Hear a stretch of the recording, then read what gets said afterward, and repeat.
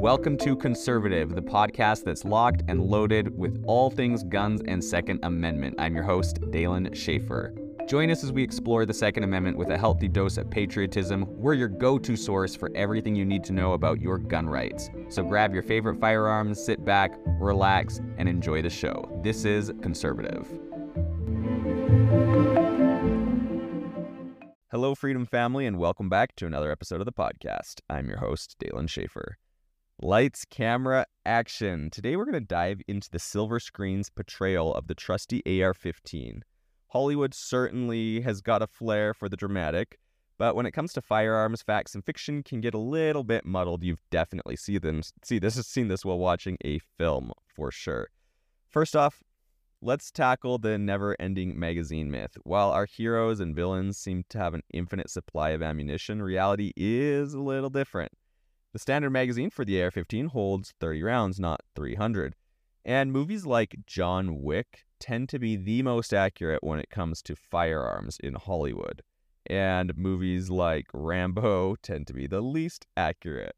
So we do have a sliding scale. Not all Hollywood gets it wrong.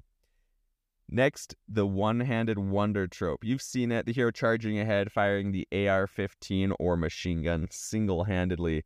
In real life, the AR-15 is light for rifle, and you can shoot it single-handedly, but you're not going to be hitting what you want to be hitting if you were to shoot it in that way.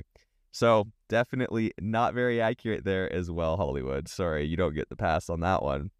And who could forget the explosive bullet fable? Despite Hollywood's love for big explosions, the .223 or .556 rounds won't cause cars or barrels to explode on impact. Disappointing, I know, but that's just the way the bullet works. It's not as scary as some people would have you believe. And finally, the deadly ricochet storyline. In actuality, bullets from the AR-15, especially lightweight .223 bullets, are more likely to break apart or deform on impact, making dangerous ricochets less common than the cinema would have you believe. Especially that type of ricochet tends to happen more with handguns, given the size of the bullet. So that is something to remember. And while Hollywood might dramatize the thrill, understanding the difference between fiction and reality is crucial for responsible gun ownership. So follow us next time as we cover more on AR-15s, and I will see you on the flip side. Well, that's it, folks. Thanks for listening to Conservative, the podcast for gun enthusiasts and defenders of the Second Amendment. Remember, the Second Amendment isn't just a right, it's a responsibility. So keep on fighting for your freedom, and I'll see you next time on Conservative.